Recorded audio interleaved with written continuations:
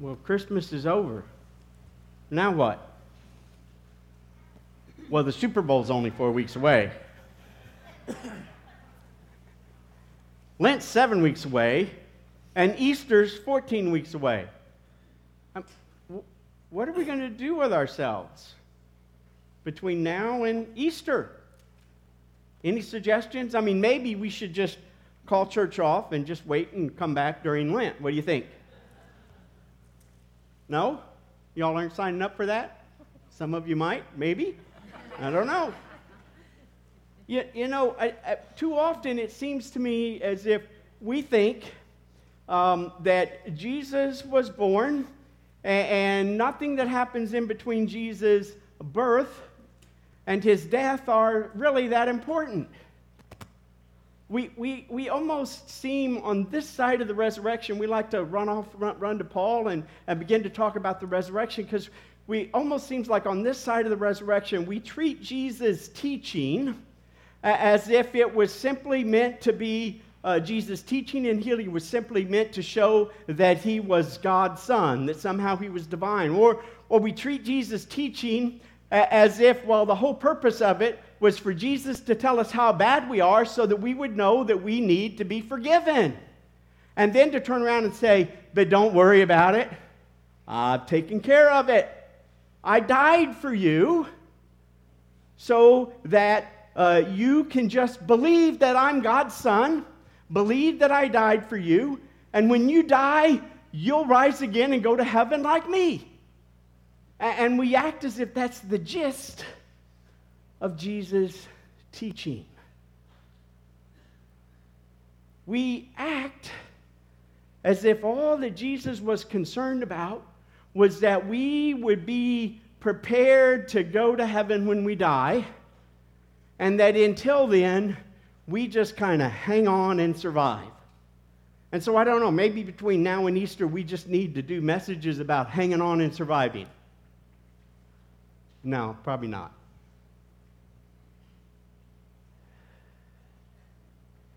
See, I don't think that was Jesus' intent, though. Do you? I mean, I know that's how we hear it often, but I don't think that was Jesus' intent. I don't think his teaching and his walking here on this earth was simply about telling us that we're bad people and that we need to be forgiven, but don't worry about it. Just trust that he's God and that he died for us, and all will be okay when we die. And until then, the best we can do is just hang on and survive. And so, over the next few weeks, we are going to unpack one of Jesus' most significant teachings. It's found in Matthew chapter 5, 6, and 7. We know it as the Sermon on the Mount. But today, before we dig into the Sermon on the Mount, I thought it might be good for us to prepare ourselves to hear Jesus' words. Does that make sense? See, I think sometimes it's just as important to prepare ourselves to hear Jesus' teaching so that when we read it, we are better able to let it sink in and shape us and form us. And so it might be good for us to just look at what goes on in the first 4 chapters of Matthew. Can we do that today? You know, in Matthew chapter 1, we have this long genealogy, which I'm sure that all of you read once a week, right? Maybe not. We've got this long genealogy which connects Jesus to Abraham. And then we have a birth narrative in Matthew chapter 1. You know, we spent Advent reading from Luke, and Luke has this appearance of all these angels, of the angel Gabriel to Zechariah and Elizabeth, and then to Mary. Well, in Matthew, we get a narrative where an angel comes to Joseph. And just this very brief narrative, and then Jesus is born. And then in chapter 2, we get the story of the Magi, the wise men, or the astrologers is what they really were. In fact, on this Sunday, most of the time, this is what the sermon would be about, because this is Epiphany Sunday, and this is a Sunday in which we usually celebrate these astrologers who came seeking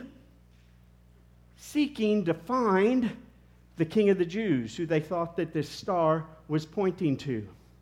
And so we hear that story in Matthew chapter 2, and we begin to see this clash of kingdoms.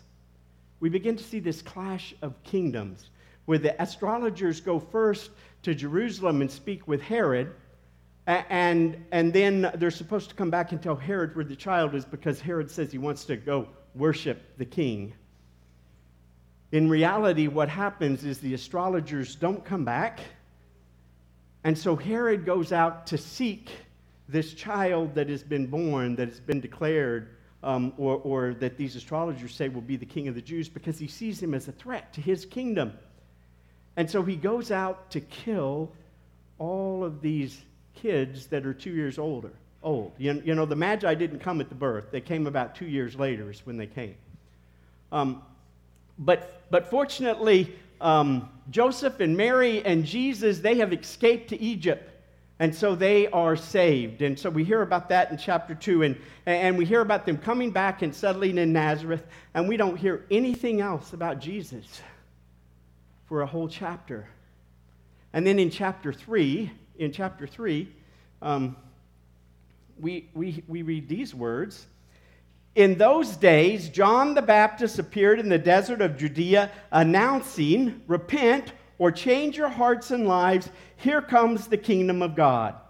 He was the one whom Isaiah the prophet spoke of when he said, "The voice of one shouting in the wilderness will prepare the way of the Lord and make his paths straight." In Matthew, we don't get a birth narrative of John the Baptist. We get John the Baptist appearing on the scene suddenly, proclaiming that God is doing something new, that in fact God's kingdom is here. God's kingdom is coming here, has come here, and it's time for people to repent. That is, to change directions, to change their hearts and their lives. Do you notice? John the Baptist doesn't say, "Hey, God's coming so that you can go to heaven when you die." He says the kingdom of heaven has come to be here, and I've come to prepare you. Because he realized that this was something that the people weren't ready for, and they needed some preparation. And so this is what happens, and he's baptizing people and encouraging them to realign themselves with God and God's ways, because the religious leaders, because the Roman government, because the people had failed to align themselves with God. And at the end of that chapter, we see that Jesus comes, and Jesus is baptized by John the Baptizer. Now, we don't know what to do with that, because we know that Jesus didn't need to be forgiven, right? See, I think Jesus is coming to be baptized to show that he is on board and fully willing to be aligned with God's purposes and ways in the world. It's a way in which his ministry actually is inaugurated. And when he comes up out of the water, the Spirit comes down upon him. And then in chapter 4, we see that Jesus goes out into the wilderness, led by the Holy Spirit, where he experiences temptation. See, Matthew wants to point out that Jesus comes, that God comes in the person of Jesus, and he is involved in all of life like we are. He experiences a baptism. He experiences a temptation. And immediately after being tempted, in chapter 4, we are told now that Jesus heard that John had been arrested. And so Jesus goes to Galilee. He left Nazareth and he settled in Capernaum, which lies along the sea near Naphtali, and this fulfilled what Isaiah was saying. And this is what Jesus said. From this time forward, Jesus began to announce, just believe in me and you'll go to heaven when you die. No? Some of you were like following. Repent. Change your hearts and lives. Here comes the kingdom of God. Not wait until you die. Here comes the kingdom of God now. Here comes the kingdom of God now. Jesus announces the kingdom and the saving presence of God has arrived in this upside down and broken world. And immediately after that, what does Jesus do? He goes through the countryside and he calls people to come and follow him. He begins to call and to shape a community of people to be around him. A community of people who will learn from him. A community of people who, after his death, will carry on his proclamation that the kingdom is here. And then immediately after that, we read that Jesus traveled through Galilee, teaching in the synagogues. He announced the good news of the kingdom. Not only did he announce it, but he demonstrated it because he healed diseases and sickness among the people, and news about him spread throughout Syria. And so people brought more people with sickness and diseases, and he healed them. And large crowds followed Jesus wherever he went. Not only did he come just to proclaim it, but he came to demonstrate it and to manifest the kingdom of God breaking into this world, bringing healing and hope to a broken and hurting world. And then we're told in chapter 5, Jesus saw the crowds, he went up a mountain, and he sat down, and he began to teach. It's that teaching that we'll begin to look at over the next few weeks. But do you hear? Jesus came and he talked about the kingdom of God. So guess what his sermon and his message is going to be about? It's going to be about the reign of God, about the kingdom of God. And it's not going to be about the kingdom of God in heaven or the kingdom of God after we die. It's going to be about the kingdom of God that has broken into this world and is still existing in this world, shaping and forming people. However, we might understand what Jesus did between that first Christmas and that first Easter. He proclaimed the kingdom of God. He manifested in his healing and his casting out of demons, and he taught about it, and he empowered and sent his disciples to proclaim it and to manifest it and to teach it also. Guess who his disciples are today? Anybody know? They're us.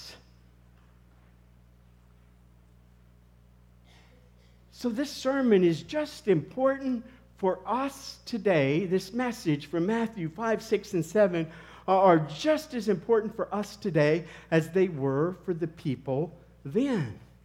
But it's also important that we hear the sermon correctly. We get this vision of Jesus goes up on a mountain. What does that remind us of? Anybody? Does that remind us of Moses? Moses going up on the mountain to get the 10 Commandments? To hear from God? And so we get this vision that somehow Jesus' teaching is going to be significant. In fact, the early church found this section of Matthew to be foundational for our understanding of Christianity. But this teaching, it's not just a new list of rules that replaces the 10 Commandments. It is a sermon filled with examples and illustrations of what it looks like for people to live out the kingdom here and now. It is not a sermon that tells us how bad we are and how much we need to avoid sin, but it is a message that encourages us to know not only have we been forgiven, but we have been empowered to live and to love like Jesus. It is a sermon that encourages us to flourish even in a fallen and broken world. It is not a comprehensive answer book or rule book. It is not a step-by-step how to live in this world. It's this series of illustrations and for example, case studies of life under God's reign here and now.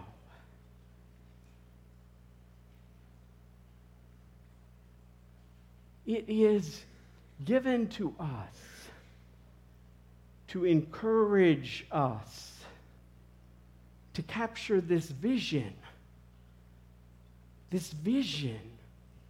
of what it looks like to live under the reign of God, empowered by His Spirit here and now in this world.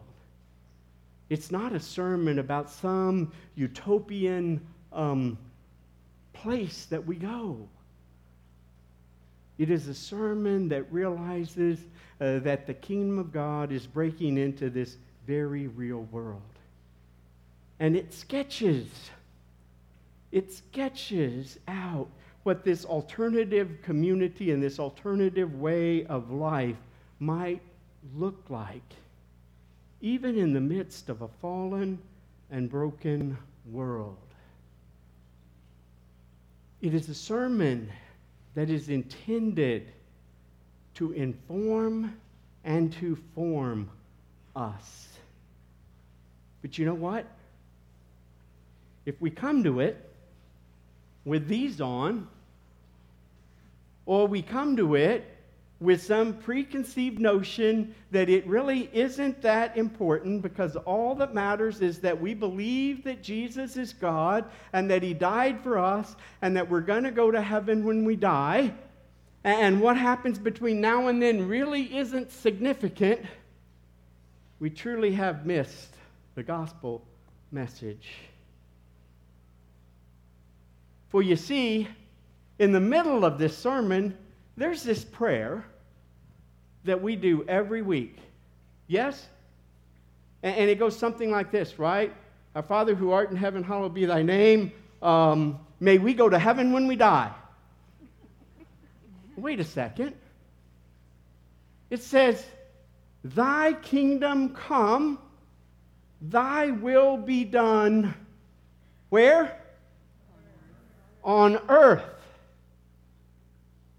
as it is in heaven. And heaven is simply where God reigns.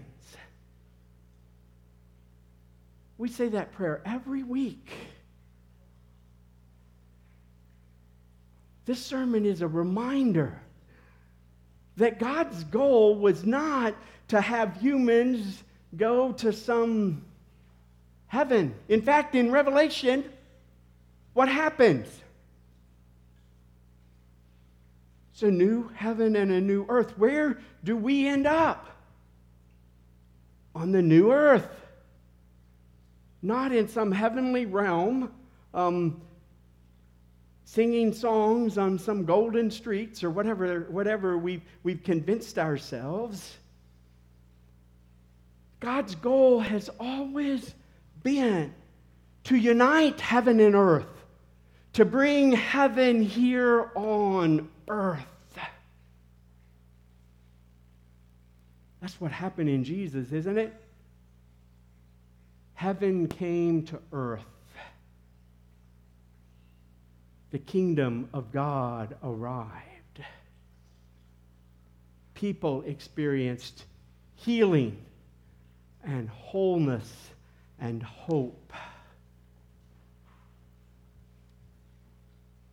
It really is a sermon that encourages us and teaches us how to flourish in this upside-down world. It's also a sermon that redefines what flourish means. It doesn't define flourish in a worldly sense. In Jesus' teaching and in his life, he demonstrated and he taught about a different way of existing with each other. Not a way that depends on might and violence, but a way in which the community that he called was called to be the salt and the light and the leaven. A people who proclaim the kingdom of God, who manifest the kingdom of God, who teach that the kingdom of God is about love and grace and peace and wholeness and well-being. I invite you this week, pick up your Bibles, begin to read Matthew chapter 5. In fact, I invite you this afternoon, go home, read 5, 6, and 7, 3 chapters. You can do it before the football games start.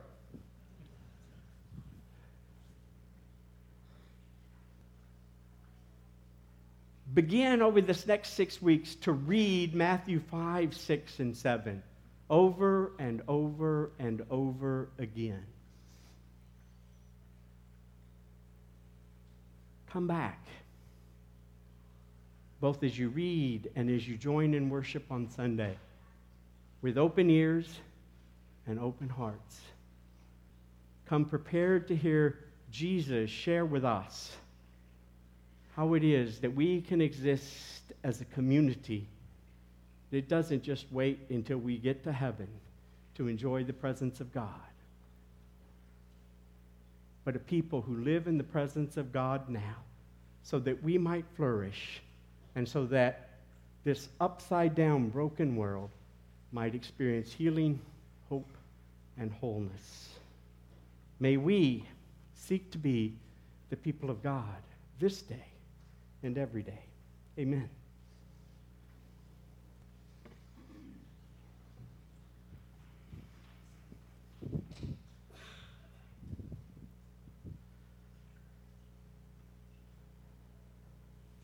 Now you ready for communion?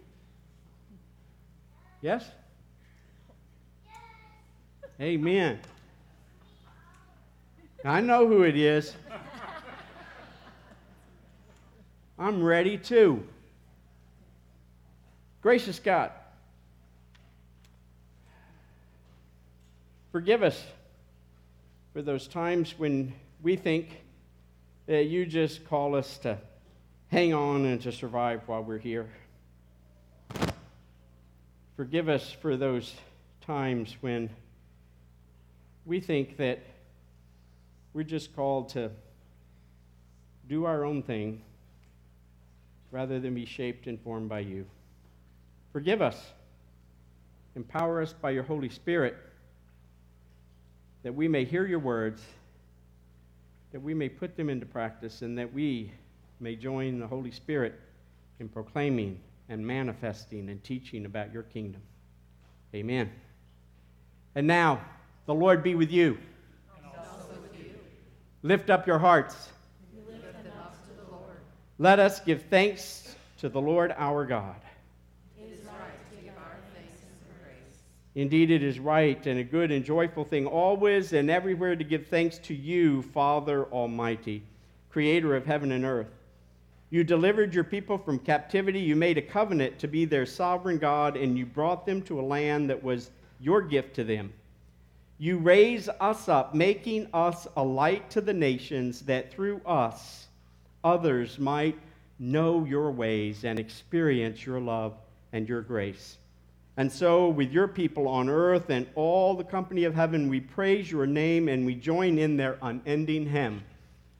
Holy, holy, holy Lord, God of power and might.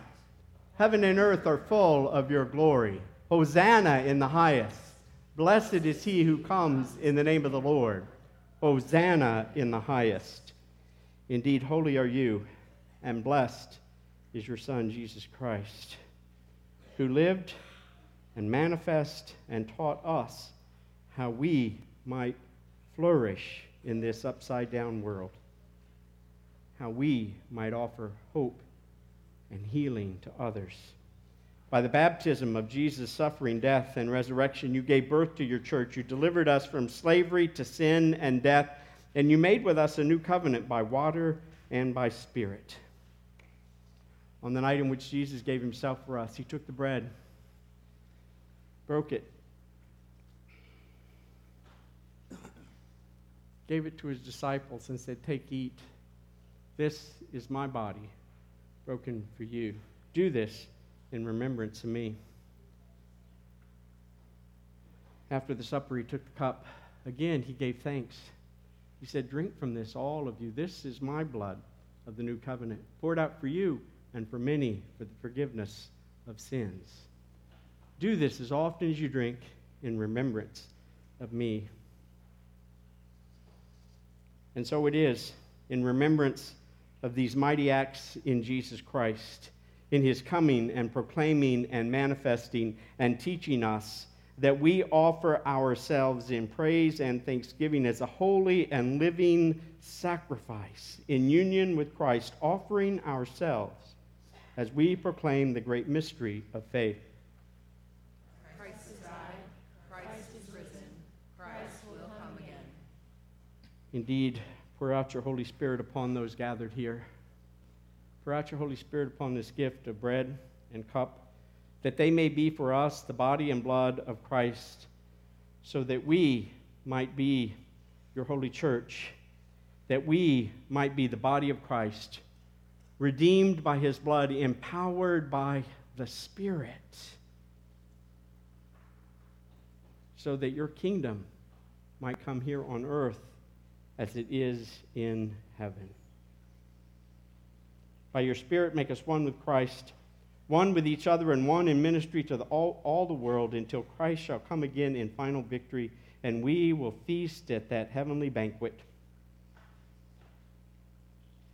Through your Son, Jesus Christ, with the Holy Spirit in your holy church, may all honor and glory be yours, Almighty Father, now and forever. And all God's people said, Amen. Amen.